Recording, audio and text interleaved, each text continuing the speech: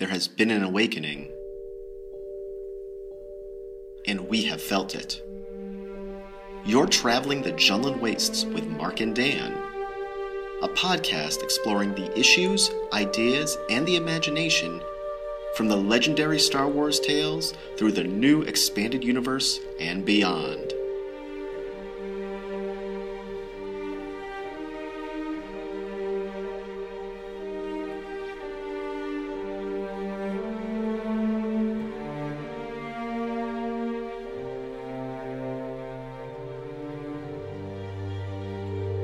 Hello, I'm Mark. With me is my co-host Dan. Hello. And you are traveling once again the sands of the Junland Wastes. It is August 2016. We are at the end of the summer here. Well, close to the end of the summer. We're getting ready for the big wind-up because I think in the fall we're going to start getting more and more information and more books and more expanded universe stories about Rogue One. So we wanted to be able to, before we fall into that and start getting sucked in by Rogue One information, we just wanted to be able to go over a couple things that we saw in Star Wars news regarding the expanded universe and Star Wars news in general as well, too. First, before I go on, I want to make a couple mentions of a couple fans and artists and other podcasts, or I should say other websites, that have taken notice of the Traveling Junland Wastes podcast. I would like to send a big thank you out to Rob Taylor of Herofied Art. He actually put on his Facebook page, made a mention of the Traveling Junland Wastes podcast as one of the sources he uses for getting his Star Wars information. As everybody knows, Rob Taylor, Herofied Art, fantastic artist. We saw him all the way back at Super Mega Fest 2 or 3 years ago. And his art has just taken fire as well too. And then also he's he's an accomplished musician with 2 or 3 CDs out actually too. Yeah. I think so. We'd like to thank Rob for doing that for the Traveling Junland Wastes podcast. I hope we get to see him. If we go to Rhode Island Comic Con, I hope we get to meet up with him again. I also wanted to make special note as well too for Todd Aaron Smith who sent me these fantastic prints. Talk about expanded universe. I purchased from Todd Aaron Smith these fantastic prints of Shakti and Barris Offee that he did for last year's Kansas City Comic Con. Beautiful prints. Oh my gosh, just gorgeous. He sent them to me, and I told I would give him a good mention on the podcast just because, we are an expanded universe podcast, and I just thought his art was just fantastic. And Dan, you've seen those prints there. They're great, man. They're excellent. They have very good detail, excellent coloring. I'm very nice. It's one of those prints that I want to. I mean, we met a year or so ago, Orly Shoshan, who played Shakti in episode 2 and 3. And I would love it if we could get her to sign that print someday. So maybe she'll be back at Rhode Island Comic Con. That'd be great. But I just want to say give a special mention to Todd too, because his art is also great, and you should check out his Facebook page and check out his art as well too, because it's very beautiful. I even have he sent a print of Rey as well too, which came out beautiful. Yeah, very nice. From Force Awakens, very talented artist. Yeah. And I also wanted to make give one more special mention out there to the Collector's Cantina.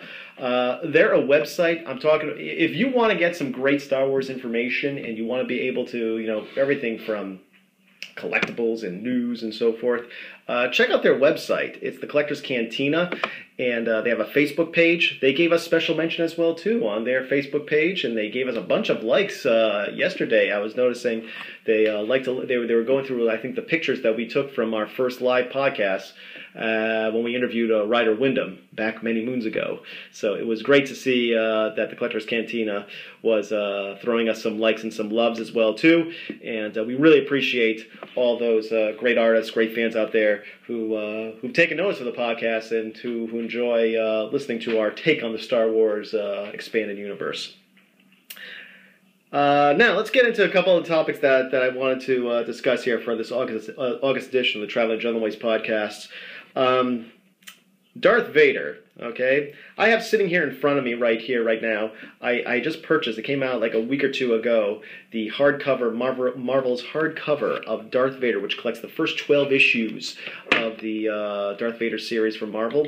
But Dan had also sent me this fantastic video of, and this was, I think, somebody had mentioned that this was actually shown, or it was played, I believe, at Star Wars Celebration Europe, but nobody really took notice of it, I think, or didn't really. Maybe it was because of the whole Thrawn Ahsoka and all the other information regarding Rogue One that was taking everybody's notice. But they were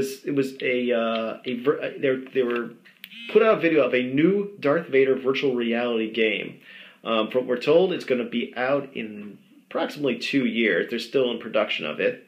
And Dan, you showed it to me, and you were just blown away by this video. It's a silhouetted picture, a silhouetted video of Darth Vader. His lightsaber comes ablaze, and it looks. I want to get the feel, and I want to say that it's on a darker area of Mustafar.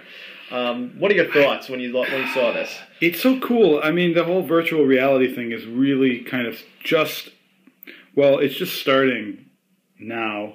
And, I mean, the truth is, actually, it's been around for quite a while. I remember going to, there was some club in Boston, and they had a virtual reality machine, and this is like over 20 years ago. And it was pretty realistic at the time. You put this headset on, and then whatever. Oh, the big helmet that yeah. But then it disappeared. It was like gone. And it's just resurfaced maybe, I think, 4 or 5 years ago with some new companies, and it's now it's finally, I think Oculus Rift was one of the first ones. Mm-hmm. I mean, they're all developing them, but it's really, I think, hitting the consumer market this fall. And so a lot of PlayStations coming out with the virtual reality. Yeah, I'm wondering, are the so-called traditional, are the new gen systems, quote unquote new gen systems of Xbox 360, Xbox One, PlayStation 3 and 4? Yeah. Are we looking at the end of their lifespan? Do you think? Well, basically, the PlayStation 4 is a new version of the PlayStation 4 coming out that's supposed to enhance what it can do with virtual reality. It's a stronger processor and whatever, I think more memory, and the same thing with Xbox One.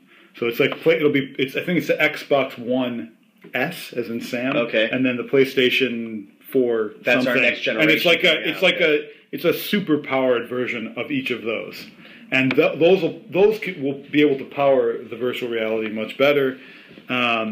Even though the PlayStation 4 and the Xbox One, the regular editions will still be viable. They'll still be making games for those. Mm-hmm. So, but you'll be able to get like enhanced editions with virtual reality. A lot of the games that are coming out, like for example, Skyrim came out 2011. The early versions of the Oculus Rift. Yeah. There was a patch by which you were able to play Skyrim with the early versions of the Oculus Rift. Really? Okay. Yeah, so and it was apparently looked incredible, and then people had mocked up, like sounds, and you could cast spells with your voice, and like the inmates different took movements. Over the asylum Yeah, pretty going with it. Pretty cool stuff. But it's now become kind of official. So a lot of games will have the game, and then like you can use VR to play it also. Now, the interesting thing about virtual reality, and this is what they were, the video you showed me, and maybe we'll post this on our blog as well, too, because it really is a fantastic video that you have to see. It's really cool, yeah. But the Lucasfilm representative was talking about how this is going to be more like you walking with Vader, or walking, or it's almost as if, like, are you really playing the game, or are you more of, like, a witness to the game, like you're witnessing what is going on, almost like this is like the new form of movies. Like, in one sense, maybe there's a version that you can say, like, you actually take part in it and play it, or maybe this is like maybe this is the new expanded universe media where you put your virtual reality goggles on and you're watching Darth Vader. Because they did say, by the way, that this Vader story, because we'll get into speculation about the Vader story, but the Vader story itself is going to be canonical. So unlike other video games like the Force Unleashed, which has fallen into the Legends category, we're being told we're getting a Darth Vader story, a new Darth Vader story in this new format, and it's going to be canonical. Yeah, it's amazing. I think they mentioned in there that they want to have player choice somehow impact things. I mean, it's not going to be entirely I think they're still working it out. Like how much player interaction versus, how much is it a game? How much is it a movie? How do those things interact?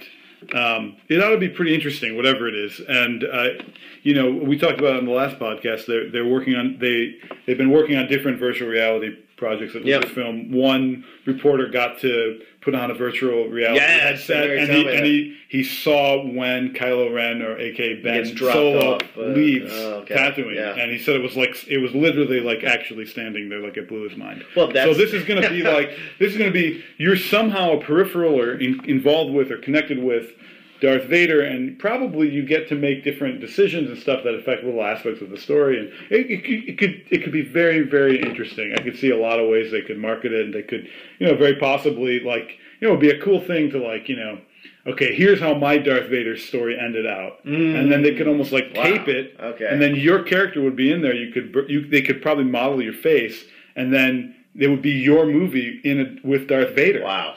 That snippet of time. That's it. That you're in. You have your own Darth Vader history. And then it would be they could sell it back to you, $20, and it's almost like an advanced version of getting your picture taken with someone dressed up as Darth Vader. Can you imagine coming home from a con with I'm in a movie with Vader. Yeah. Okay, and maybe in your version or whatever, you do something that affects the timeline in some crazy. That is a wild. Yeah, it's a great idea, and I mean something like that would be so popular. I mean, who would not buy that? I mean, who wouldn't want to be in their own movie with Darth Vader? I mean, the technology is opening up so much now that's actually possible with current gen technology that they have. It's a very interesting moment when all of a sudden you see dollar signs in Dan's eyeballs. It's like, I think I'm onto something here. I definitely have those dollar ideas. It's translating them into reality. But this opens up a little bit. I'm thinking about this. Yeah. The way that the video games from those early 2000s, and specifically I'm talking about the Knights of the Old Republic. Yes. You talk about being a witness and so forth, and maybe you're part of the game, maybe you're not part of the game.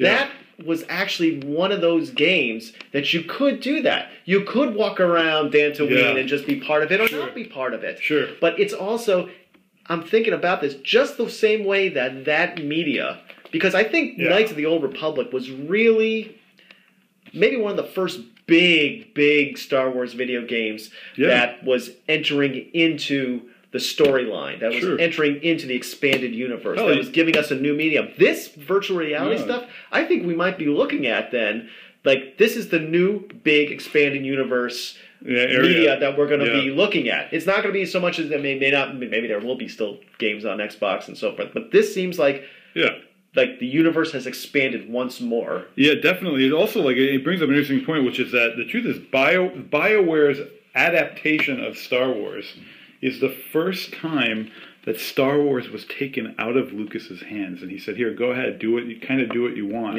with some parameters." Yeah. So in a way, you could argue that Knights of the Old Republic and BioWare's involvement was the first successful kind of franchising of Star Wars, which probably you can almost say directly led to what we have now. Well, that gave Drew Karpyshyn was the key writer of that. He did a great job. You're talking about he was. There's no way that Lucasfilm could have possibly sat there and said they're controlling it. The entire. It was just too expansive. Yeah, no. It was also. But I'm saying they also came up. Meaning it's like the kind of the hints about the current franchising of Star Wars to Disney. You really see actually the first successful time that happens with BioWare. Interesting. As far as I know, which is fascinating. So BioWare really, and not only that, BioWare really, they brought in all sorts of ideas from the expanded universe, different lightsaber colors equaling different classes, and then you could be one of those different classes. And then a double-bladed lightsaber. You could go right into all those details. Yeah, Lucasfilm took that also, the double-bladed lightsaber. I think double-bladed was more like Darth. That came earlier. Maul. That came earlier with Darth Maul when I think Ray Park wanted to. But I'm saying the first time you see it though is in. The first time you see it in an expanded universe is Knights of the Old Republic. Yeah. But that's an interesting idea where we're. One other thing I just want to say about let's develop into a little bit of a conversation here because I mentioned this to you earlier. Yeah. Like I said, I have my Darth Vader hardcover Marvel issues 1 to 12 here, which I'm really enjoying. It's a great book. and here we see this virtual reality game with Darth Vader. Yeah. And I'd asked you this question. I said, Yeah. I'm just wondering here, is it because episode 7 and 8 and 9 aren't necessarily going to be involving the character of Darth Vader? Obviously, he's dead. He's gone. We don't know if Anakin's going to show up as a Force ghost or whatever, or where it plays in Kylo Ren's mind. Yeah. But are we looking at sort of like Lucasfilm and those individuals there in the company? Yeah. Might be a concern that the legacy of Darth Vader would be, not in a sense jeopardy, but that they're trying to do things that are going to keep one of the most iconic characters in the series still in the front of people's minds? Because now in the last year, that makes a lot of sense. If you ask anybody, like, give me a Sith Lord, the first person I think they're going to say is Kylo Ren, or who's the bad guy in Star Wars? Right. My kids are going to say Kylo Ren, no matter what. Sure. Other people who've gotten into the series or have gotten into the saga, maybe they just jumped on board or their fandom was rekindled with Force Awakens. Yeah. I don't ever think Darth Vader is going to fall off of people's radar, but it seems that they're making an effort to try to keep some of these key iconic characters still within our periphery. You're going to get a Han Solo movie. We're going to get, Luke is obvious. Luke and Leia. They're in Episode 8. Yeah. Vader, they're giving a virtual reality game to, and here they are having this. By the way, they now say that there might be a trilogy of Han Solo movies. That's interesting. Okay. Yeah, he signed on for 3. Apparently, he signed on for 3. Yeah. Anyway, sorry, I didn't mean to interrupt. No. Yeah. But that adds just more to the argument here. Yeah. Are we trying? I mean, it looks like they are trying to still. I mean, maybe this is good. I would agree that they know where the core of Star Wars is. The core of Star Wars is within those stories, is within the Skywalker storyline, is within those characters who came in contact, from Vader and Leia and Chewie and C-3PO and R2-D2. Yeah. But do you think what they're doing here is trying to keep it within a little bit within the front of our minds and not trying to get to a point where the young kids today and those who have just joined in on the saga are saying, who's the big bad guy in Star Wars? They don't want them to say Kylo Ren. Do they want them to say, Darth Vader? Right. Well, I think, they're lucky. I mean, that they have multiple fan bases to try to kind of service and bring good stuff to. So they want the new fans and they want the old fans and they want both of them to enjoy everything, to buy everything, and which is great. I mean, it's it's an amazing thing. It's really it's a great time to be a Star Wars fan because you have something like this. I actually think that looked to me the only thing it looked to me like Kashyyyk. Oh, the video you're talking about? I think. This is totally. This is totally in the dark. What did you make you think of Kashyyyk? Because in unexplained time, we have Rogue One. Rogue One is coming out. It takes place just prior to Episode 4. Correct. But we know nothing about what happened in between. And according to those the novels of the Dark Lord Rises, one of the first places that Vader goes afterwards to go is to enslave the Wookiees on Kashyyyk. That's so interesting. They do the same thing in The Force Unleashed. Yeah. He's off to Kashyyyk. Yeah. Slaughtering Wookiees. Yeah, so I wonder. I mean, clearly, wherever he is, he's burned something. Okay. So there's a lot of burning going on. Yep. So it just looked. I thought it seemed like there were a lot of trees. Maybe that was because of the little hints of red around, whatever. Right. But I like that idea. Wow. Yeah. Now, this is interesting because you're saying Kashyyyk. God, that really pulls in it's almost like, well, the expanded universe said that in those days, he had business to take care of on Kashyyyk. Yeah. So that would make sense. It would make perfect sense also in terms of the last prequel, Revenge of the Sith. The clones have a huge presence on Kashyyyk. So, it could be that it takes. They totally conquer the planet, and at the same time, and there's that scene where they're going through with a little Skywalker, and they're like, "These Wookiees are dead." Yeah. I mean, they really did a number on it. Well, I know it's the droid army, supposedly, but I think that the troopers had something to do with it. I don't think they minded. Because then they could use... I mean, that's also part of the lore of the Old Republic, is that the Wookiees are this semi-enslaved group of beings. if you remember, I think it's Zerka that's controlling the Knights of the Old Republic. That's controlling Kashyyyk, and there's that slavery, and that's also a theme that was in The Force Unleashed. And so it wouldn't surprise me if they did it again, because I think a lot of the younger fans especially have forgotten about those things, and it's a cool place to start. It would be an interesting thing to try to take you through, 20 years or 10 years or even 5 years of Darth Vader's early life. It's so interesting. Now, this is going to sound silly. Okay, sounds silly, but okay. I don't care. That's all right. Like we said before, speculation is what we do here. If you want to talk about one of the earliest, I'm going to ask you this question. What do you think is the earliest envisioning of the Empire on Kashyyyk? Oh, boy. Oh, that's a great question. I'm going to get it wrong. I'm probably going to get it wrong. You're going to be like, oh gosh, of course. It's silly, but it's of course. I don't know. You got me. The Star Wars Holiday Special. I was going to say the Holiday Special. But you probably think this is going back. But if you take away the silliness of it, the Empire is there. Han is trying to get Chewie for Life Day, and it's a tough situation because the Empire is on Kashyyyk controlling these things, and you see the Chewie's little son and everything like that, who gets the stormtroopers come in, and so even at the earliest, even silliest level of Star Wars. Expanded universe. Sure. The Empire did had a presence. For some reason, they are drawn to Kashyyyk and want to have a stranglehold on the planet there. Well, it's interesting. I don't know. It's a good question. It could have been obviously somewhere else. You never know, but it would be cool to that time. I mean, there's no other time period to explore. So, I mean, well, there are. But I mean, there's also could be during any of the original trilogy. But it seems to me that in-between time is pretty interesting. But do you think, because it's going to be canonical, they are saying this is... Canonical. The story is going to be part of the official timeline. Are we going to see things here that are eventually going to resonate when we rewatch episode 7 and 8 and 9 or whatever, or even Rogue One? Will some of that stuff is going to resonate in those movies? I would like to say yes. That probably will resonate in some way, the same way, or certain other things. Well, that question I think can be answered by however the show Rebels integrates into Rogue One. Oh, that's true too. We'll see how they're integrating expanded universe into Star Wars canon with Rebels. And to come think about it, Rebels has not. I don't think. Now you have both seasons. Yeah. I know. Yeah. I don't think have they been on Kashyyyk yet on Rebels yet. I don't think so. I don't think so either. No. And it's sort of. Yeah. They have been on, I think, definitely on Clone Wars. They did because they did have Chewbacca on. Yeah. I'm wondering now as you're saying this, are we going to see the Empire on Rebels on Kashyyyk? On Kashyyyk, that's a great question.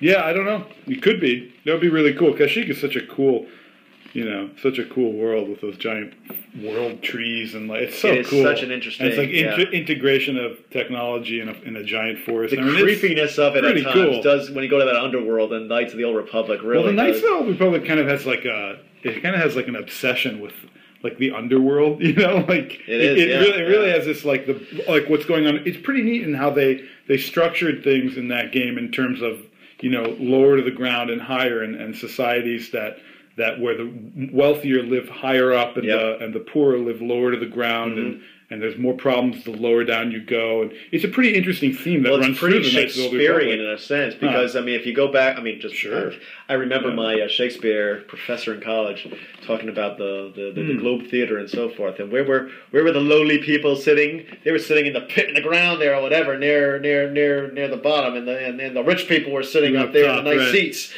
Right. Well, it's also very. I mean, it hints at Dante also. Oh, there exactly. So they took some pretty classic themes and put them in there. Do you? So I mean, this was a great discussion we had here about Kashyyyk and Darth Vader and so forth. Yeah. I think in one sense, and my thought is that they are. I don't want to call it a reboot. I want to call it because you can't really rebooting Darth Vader. But I think in one sense, a versioning or a rebooting of Darth Vader is going to take place in the next couple of years, where Anakin's story is going to be expanded in ways that we haven't even figured out. That's a great idea. I mean, or maybe Darth Vader's story as opposed to Anakin's story. That's so cool. I love that. I think that's great. Do you remember that in the Rise of the Dark Lord or Dark Lord Rise? I forgot what it's called. James Luceno book? Yeah. So there's Rise that scene. Rise of Darth Vader. Yeah. Sorry. So there's that scene where he comes to Alderaan, and he's sitting and Bail is holding Leia. Yes. And he's talking, and that was just so cool. Yes. Because it's so kind of tragic and ironic, but also so interesting that he's so close to his daughter, and he can't sense it, and yet he's seen her and he knows who she is. And that relationship we never understood that. Like, they obviously have an antagonistic relationship. He knows exactly who she is. She's a member of the Senate. And she's clearly has leanings, as does her father. You towards, mentioned earlier podcasts of saying, the Rebel Alliance, how careful he is with her. He's right. He is very. This is a couple of years ago. I remember saying this or whatever. Talking about he's careful with Leia. It's interesting. Even when he's torturing her, he's very, very careful. Yeah. About her. He doesn't know why, probably. Yeah, right. I mean, in that famous line, "She might yet be of some use to us." Mm-hmm. It's interesting thing. It would be an interesting relationship to explore. We never really saw that. Mm-hmm. They obviously know each other, and it's obviously Darth Vader. Only you could be so bold. Well, how does she know that? How does she know only he could be so bold? Well, she's had dealings with him before. Don't act so surprised, Your Highness. You weren't on any mercy missions. He's had dealings with her. It's sort of funny. So there's a relationship that one scene hints at a broad relationship, an antagonistic relationship that comes to a head on the ship when he attacks. It's just so cool, right? It's interesting because as I'm thinking about this, I'm saying, they didn't have the opportunity to grow up in the same house where he was saying, you're not going out tonight, young lady. I'm not letting you go with that boyfriend. You're not taking the car. Don't act so surprised, little girl. I'm your father. I know what's going on. Well, have you seen those little books? I have those. That's what I'm thinking about. Vader's Little Princess. Oh, it's so good. There's a great one that I love. My daughter actually gave me that book for Father's Day. But there's this great one, which I love, of Leia in her metal bikini, and Vader's like, "You are not going out in that." That's hysterical. It's a great book. Yeah, if you have the opportunity to pick that up from your local bookstore or Amazon, it's a fun book to look at. Well, but I mean, seriously, there's a real relationship there. They know each other. They're antagonistic. Mm-hmm. She doesn't like his style, and he clearly doesn't like hers. Mm-hmm. Again, that's a very important exchange. And it'd be interesting to see, what actually happens with that, and do they explore that? They should explore that. It's fascinating. I mean, there's all sorts of stuff, and then you have him with the bounty hunters and how it could interact with Han Solo, and there's really all sorts of, I think, really creative ways and things they could explore. And then there's just him, wouldn't it be cool, if he discovers that would be a neat thing. Like they did in Rebels, where they discovered the Sith artifact. Wouldn't that be cool if he discovered a Sith artifact that he didn't tell anyone about? Or something like that. Or he discovered a world where there was some power of the Force that he only wanted for himself. And then there's all sorts of interesting ways they could tie that into the next series. Yeah, and it would be fun because you'd get to be on an adventure with Darth Vader that no one's ever seen before. Yeah. There's 20, 30 years between the movies. So it's a lot of stuff you could explore there. And the expanded universe did also go through, if you remember the Jedi Knight game for the Xbox, and where Luke, that takes place after Return of the Jedi, but you go off on a mission to, I think it's Vizhun, right? Yeah. Where Darth Vader's castle, they talk about. Oh, that's so cool. This planet with acid rain and so forth. Yeah. I mean, there you're opening it up to okay, how did that come to be? How did that come to be? That almost ended up in Episode 7. In the art of Episode 7. I heard about that. I think you mentioned it to me, actually. Yeah, that in the art of Episode 7, one of the places they were going to have, instead of Maz's castle, they were thinking about Darth Vader's castle. So that would be. Yeah. Gosh, that would have been awesome. No, it's interesting. Yeah. So we'll, who knows what they're going to do, but should prove to be fascinating and costly for every Star Wars fan. You know what I love to get looking at the credit card bill. Yeah. Okay, we have this. We have $800 virtual reality. What? $800 on a virtual reality system? Well, yeah, But honey, It's Vader. it was Darth Vader. Come on. I'm in the movie. Look, it's a good thing significant others never listen to the podcast. I think, but that's okay. No, I'm totally kidding. I'm totally kidding. But just for anyone, I mean, it's going to be a significant expense. It will be. It will be. You know who I would love to ask these questions to sometimes too is to Ryder Wyndham again. Oh yeah, that's interesting. Him and Pete Vilmer did that fantastic hardcover book, The Complete Vader. Killer book, man. Beautiful awesome, book. Yeah. I would just love to hear what their thought would be about something like I said, a reboot of Darth also Vader. like his characterization of Anakin Skywalker in that book where he takes him from a boy to Darth Vader. Vader. His biography of So Anakin. cool, Yeah, man. it was a very good book. So cool, yeah. Anyway, let's move on. Yeah, moving along to the next topic we have here. This is something for expanding. We had mentioned this probably a little bit, and I've been. If you've been listening to the podcast for a couple of years now, you know where I stand on this. Obviously, at Star Wars Celebration Europe, when we spoke about last time about the announcement of Thrawn. Yes. Of Grand Admiral Thrawn joining the Rebels cast in a new book by Timothy Zahn, which will be coming out in the spring. Yeah. Which all I can say is God bless Dave Filoni. I love him. It's the best. I am He's really the best, looking forward to this season of Rebels and see how this is all going to play out. Yeah. But you bring in Grand Admiral Thrawn, and then you have me and the rest of some other expanded universe fans saying, all right, you brought him back as a canonical character. What about Mara Jade? Mara Jade. Yes. How could you have favorite? A fan favorite. Yeah. So many statues. Yeah. So many. You have the comic books of her. You have the action figures. Interesting thing which came across my Facebook over the last week or so. Yeah. If you want to go to her Facebook page, so the physical representation of Mara Jade, as most expanded universe fans know, is done by model Shannon McRandall. Go to her Facebook page. It's Shannon McRandall is Mara Jade. And if you take a look at that, there is a link there as well too. Somebody had posted a link on her Facebook page about, and it's through the change.org website, a petition called Make Mara Jade Canon.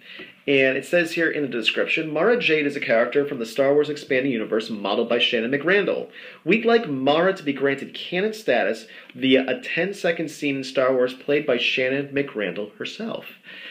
I saw this and I was like, I am so happy there are other people besides me who are so passionate about this character. I've always loved this character. This character I find so interesting. Timothy Zahn. Okay, you talk about Timothy Zahn writing this Thrawn novel. Yeah. I would really like to see him do a canonical novel about Mara Jade. We've seen her in Allegiance as well as Choices of One. Actually, in fact, I'm having a friend of mine who's going to Dragon Con in Atlanta. He's going to get my copy of Choices of One signed by Timothy Zahn, hopefully. But it's such, cool. I mean, Wow. but you see, I mean, and we know Mara Jade as in after her time with the Emperor, throughout the expanded universe, even through Fate of the Jedi series, which happens after her demise. Yep. And we've spoken about before of saying, is Luke at the end of Episode 7? Is he standing at the grave of a spouse? Right. Is that spouse Mara Jade? And of course, you've heard me say, and I bet Mara Jade is Rey's mom or something like that. That would be cool. What do you make of this here? About Mara Jade? Does she deserve a place in Star Wars canon? I think she does. I think, but I would take it a step further. Never mind 10 seconds or 10 minutes or whatever. I would say it's such a fascinating character. Like, and why not? As opposed to making her, you could still have the character, still have her powerful, but you could change it in ways that are unexpected. Exactly. So you could have an entire Mara Jade movie where she's not the Emperor's hand, but she's the Emperor's bane. She's Emperor's bane. Yeah, wow. she's a thorn in the side of the Emperor because she has force powers that are just slightly underneath Darth Vader's, and she's against them, but she's not allied with the rebels either. She's this unseen force underneath that represents some of the light side, and she gives them a lot of trouble. and that would be a great movie. And she could still be Mara Jade, and you could even have it like you could pitch the story like this. She comes in, the Emperor calls her in, and she pretends to acquiesce, and she says, "Yes, I'll be the Emperor's hand," and then she double crosses him, and she becomes the Emperor's bane, and she sabotages all their stuff, and Vader has to go after her, and the troops finally they get her in the end, because I don't think she has necessarily, it would be kind of a tragic movie, or maybe she disappears or something, but it would be a great idea for a movie, like an amazing way to recast that character while still keeping her true to what she was, but separating her from Luke Skywalker. Interesting way you sort of frame that idea, because that idea, while it's a new idea, it pulls in so much of those familiar themes that we have seen her character go through. Right. We know from Allegiance, and we know from Choices of One, that when all those stories take place in an episode 4 era, episode between 4 and 5, that Vader is really not a fan of Marge. You would talk about a thorn. Yeah. He sees her. He has a problem understanding of why in the world does Palpatine have this other Force sensitive, and why does he have to be so careful with her? I mean, he's very terse with her. He's terse with everybody, but he's bothered by somebody designated as the Emperor's hand. Well, also the neat way that she's characterized, really intelligent way she's characterized is the Emperor. She's not bad. She's actually good, and the Emperor plays on her goodness and makes it seem as if he's the good guy. Yep. And that's how I use it. So you could even make it like maybe 2 movies or 3 movies where you see her go through this process. I mean, it could be a whole thing where she goes through this process where she first is very enamored with Emperor, and then she sees something, and she realizes that, it could still be one movie, or one book or something where she sees what happens and who he really is, and then she turns from the Emperor's hand to the Emperor's bane, and leads to maybe her ultimate demise. But somehow, they could give a nod to it also, meaning they could tie that in pretty easily because it's such a long period of time. I'm sitting here thinking about like calling the Emperor's bane and having Palpatine be like, henceforth. Right. You are my... God, and that connects again to to a Darth Bane situation.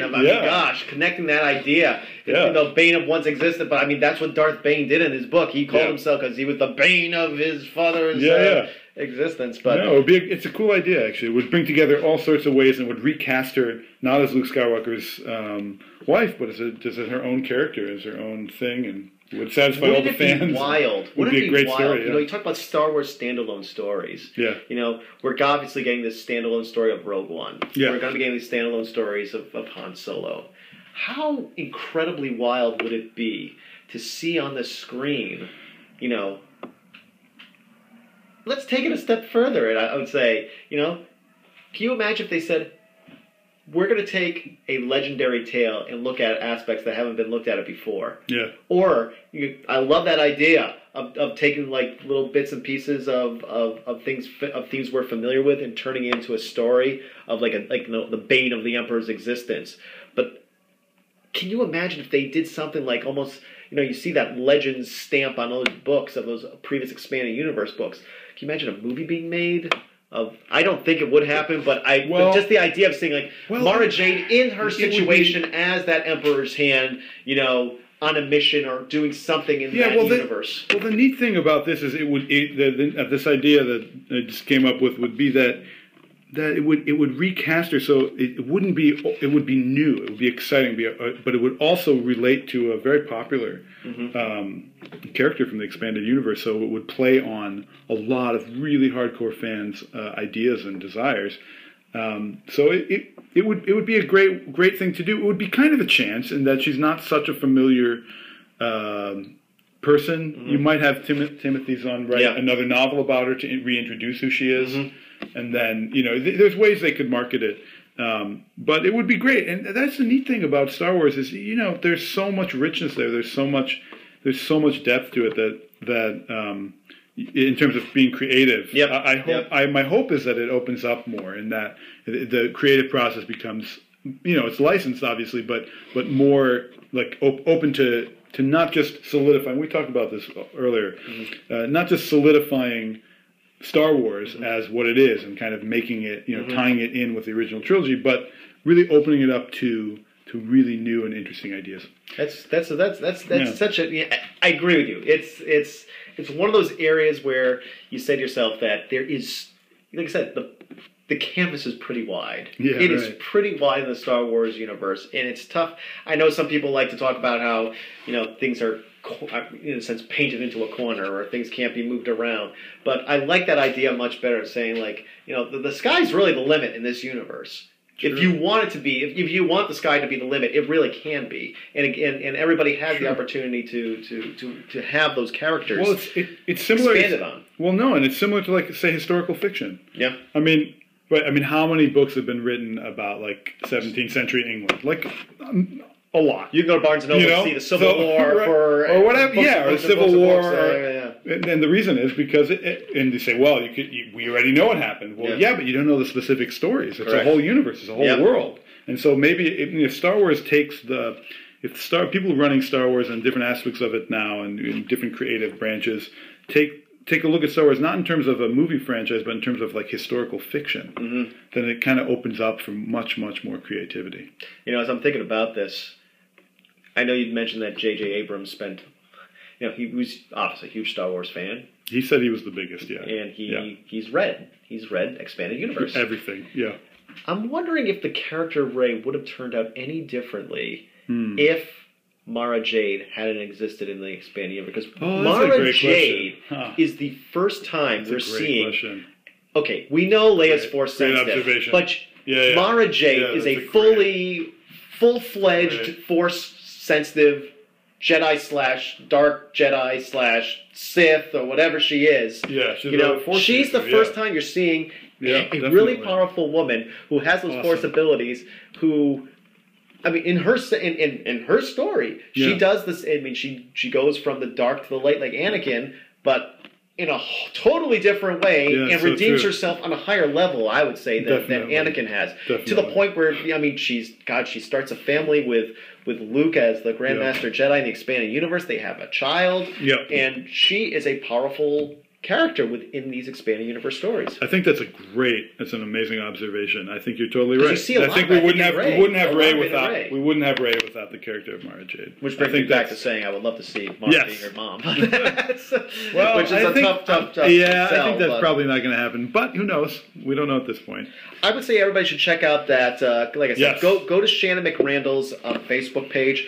It's Shannon McRandall is Mara Jade. You can check out the Change.org petition that is on one of her posts today, which came out today, actually. Cool. August 4th, I believe. Cool. Maybe we put that up on the blog. Maybe? Yeah, we'll put up on the blog. I would encourage everybody who's an Expanded Universe fan who enjoys and admires the character of Mara Jade to take a look at it, and if it really means as much to you as it does to me and Dan, that you take a look at it and have your say in it as well too. Cool.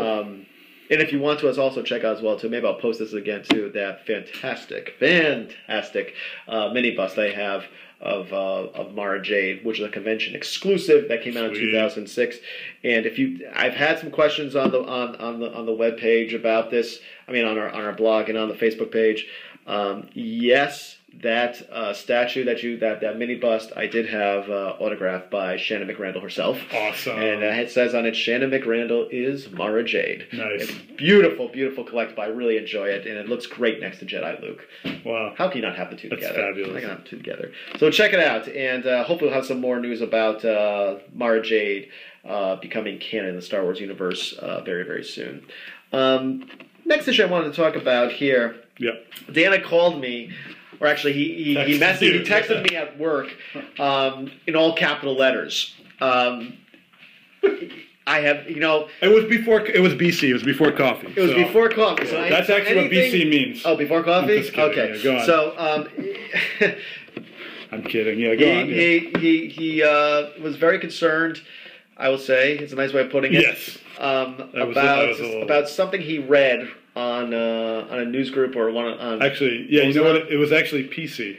Post coffee. I had too much. Oh, too much coffee. Yeah. Okay. Now that I'm remembering the morning, so perhaps that's why my Go. Yeah. Anyway. We have. So you had mentioned to me that, and we're obviously all looking forward to. Granted, Rogue One coming out this December, but the following December will be Episode 8, picking up where we left off on Episode 7, and.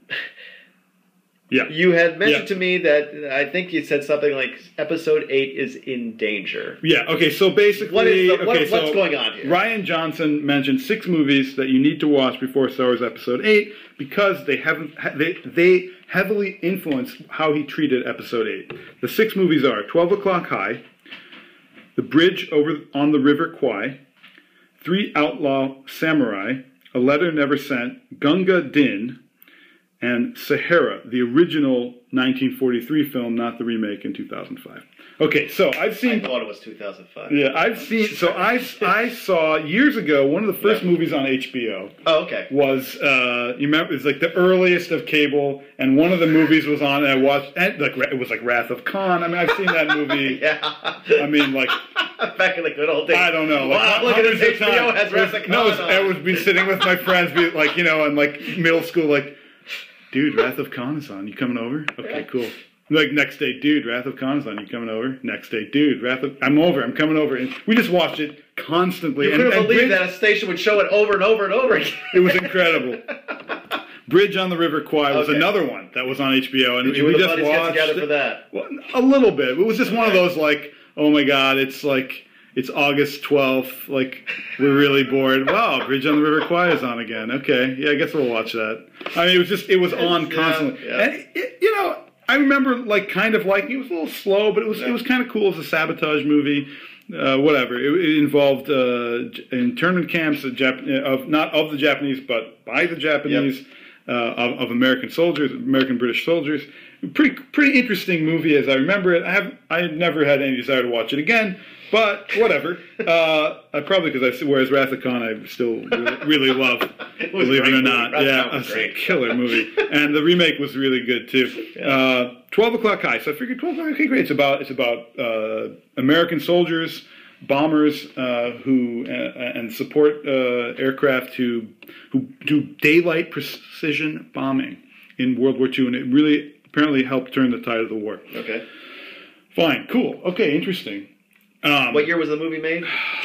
1949, starring Gregory Peck. Oh, okay. Yeah, so none other than. And it was. Let me say just before we'll say real quick, it's a very extremely important movie in Hollywood in terms of its sound and editing, and how they filmed it and how they intermixed actual footage with the movie, and they made the footage look really good. It looked.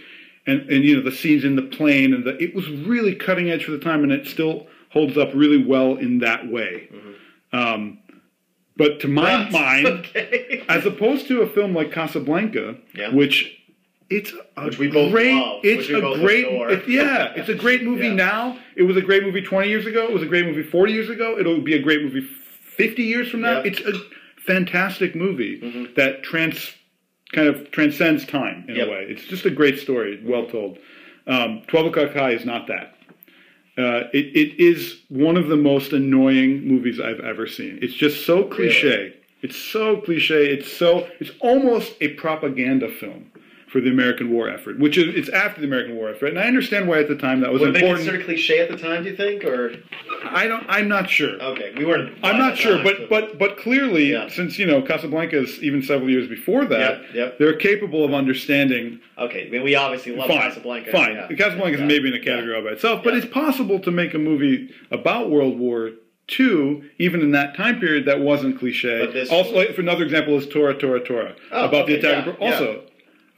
A little bit more time-bound, but still a well-told story about that time period, and it could withstand time. A little bit. Yeah, definitely. This story not. It's so cliche, and the way they set it up, and it worries me that Ryan Johnson. I heard he said it's a quote. I mean something like, "It's amazing how much of that movie is in Episode 8," and I was so excited. I'm like, cool, I'll go watch it. And then I watched it and I was like, holy crap, I hated it.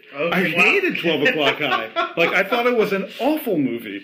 I just did not, it's a well-made movie that I just did not enjoy in the least. And so now it's like, it's one of those movies where it's like, it's so obviously manipulative of the audience's emotions that it's annoying. And it's just like, oh, come on. But you know, it's just like, I just don't know. So I don't know in what context that means. You know, the tenor is one of a war movie, which I get. So maybe there's aspects of that. There's also aspects, you know, of authority and authority structures within a kind of, you know, a group of ragtag people. There's all sorts of stuff he could have taken from it. But the direct reference scares me a lot, actually. What about the other movies on that list there? Do you have? I've never seen those. So I saw two of them: Three Outlaw Samurai. I don't know. A Letter Never Sent, Gunga Din, and Sahara. I haven't seen the other four. So, but he said, but 12 O'Clock High was. He said, and I quote, "It's amazing how much of that movie is in episode 8." It scares me. That could be like taken as. I mean, the part about the fight of the Americans. Fighting this overwhelming force of Nazi Germany. That could be an interesting thing, in kind of an interesting metaphor, or maybe he took aspects of that in terms of, you know, the resistance fighting. Okay. And of course, there's rumors about the resistance and the title and all sorts of stuff. Yep. So, you know, that maybe that's what he meant, and so maybe there's some aspects of that. But another thing really scared me, which is that one of the characters is like in the movie is like his father. He's of German descent, and so then they kind of they're suspicious of him, and then he ends up dying. Like he kills himself. It's like this terrible underplot, and it made me think of Finn. Like in one aspect of is he's a stormtrooper. He is, and all of a sudden, you know, and he's there when Han Solo gets killed. What if someone suspects him of being in collusion? Maybe they suspect him of being a double agent. Like maybe they'll bring that in, which I think is an awful idea. Wow, can you believe if he wakes up from this from this coma and there are people under arrest and there's people who like there's just all sorts of ways he could take it, which based on because Rey's not there, and you know, like it scares me. There's aspects whatever, and like one reviewer said look, episode 7 was great. And the truth is probably, and he said episode 8, I'm sure great. He said, but one of the sad things about Disney taking over Lucasfilm is at some point there's going to be a Star Wars movie that sucks. Wow. Okay, boy. So I'm just saying, I hope it's not episode 8. I hope it's. I mean, it scares me. I'm scared. 12 O'Clock High. Are you kidding me? Like, really? That's your inspiration? Like, what? Would they? But the thing is, Bridge over the River Kwai. Would it's a little better, Kennedy really let something go out the door like that, though? She could kill this thing in a second. Okay, that's a great point. I mean, that's true. Believe me. Okay, all right. She is relying, I think, on the fact that her career now is going to be a gold mine for her over the next 30 years until she decides. Well, it's also her legacy. I mean, she's really responsible for episode 7. Which is directly. I mean, so maybe you're right. I shouldn't worry. It just scared me. No, it could. You might be onto something, but I mean, when we're talking about actors, I think Ryan Johnson's a great director. We got Daisy Ridley in this. We got Hamill and Carrie Fisher. They're great actors. I can't believe that. I mean, maybe we'll see in 2 years. Yeah, I think in 2 years. This is my prediction. In 2 years, we will look back and laugh at my silly hysterics about episode 8. No, but this is making me want to watch this 12 O'Clock High now and see what you're talking about. It's a very well made movie. It really is. It's very well done, and it's an important movie in kind of technically how Hollywood developed. But it just was like way that this can't be episode 8. Are you kidding me? It took characterization to I don't know. I thought it was so poorly characterized, and it was so shallow in terms of character development. It was just. How different would it have been? Can you imagine if Rian Johnson came out and said, I'm going to let you guys know right now, okay? We're talking Casablanca in Star Wars. Right. Holy cow, are you kidding me? Right. Maybe that's what really? Oh my gosh, this is going to be a classic. This is going to be showing it film schools and stuff like that. Or my favorite film. Right, or he came out and said, there's one film, I love it, it's called A Matter of Life and Death. Great. That's actually one of my favorite movies of all time from that time period. Yep. But that's also that's another thing. It's a little bit kind of time bound also, but it's there's a depth to the characterization in a movie like A Matter of Life and Death, which, again, there wasn't, I don't think, in 12 O'Clock High. It's a very shallow movie in terms of how it pretends to have a depth to it. It doesn't.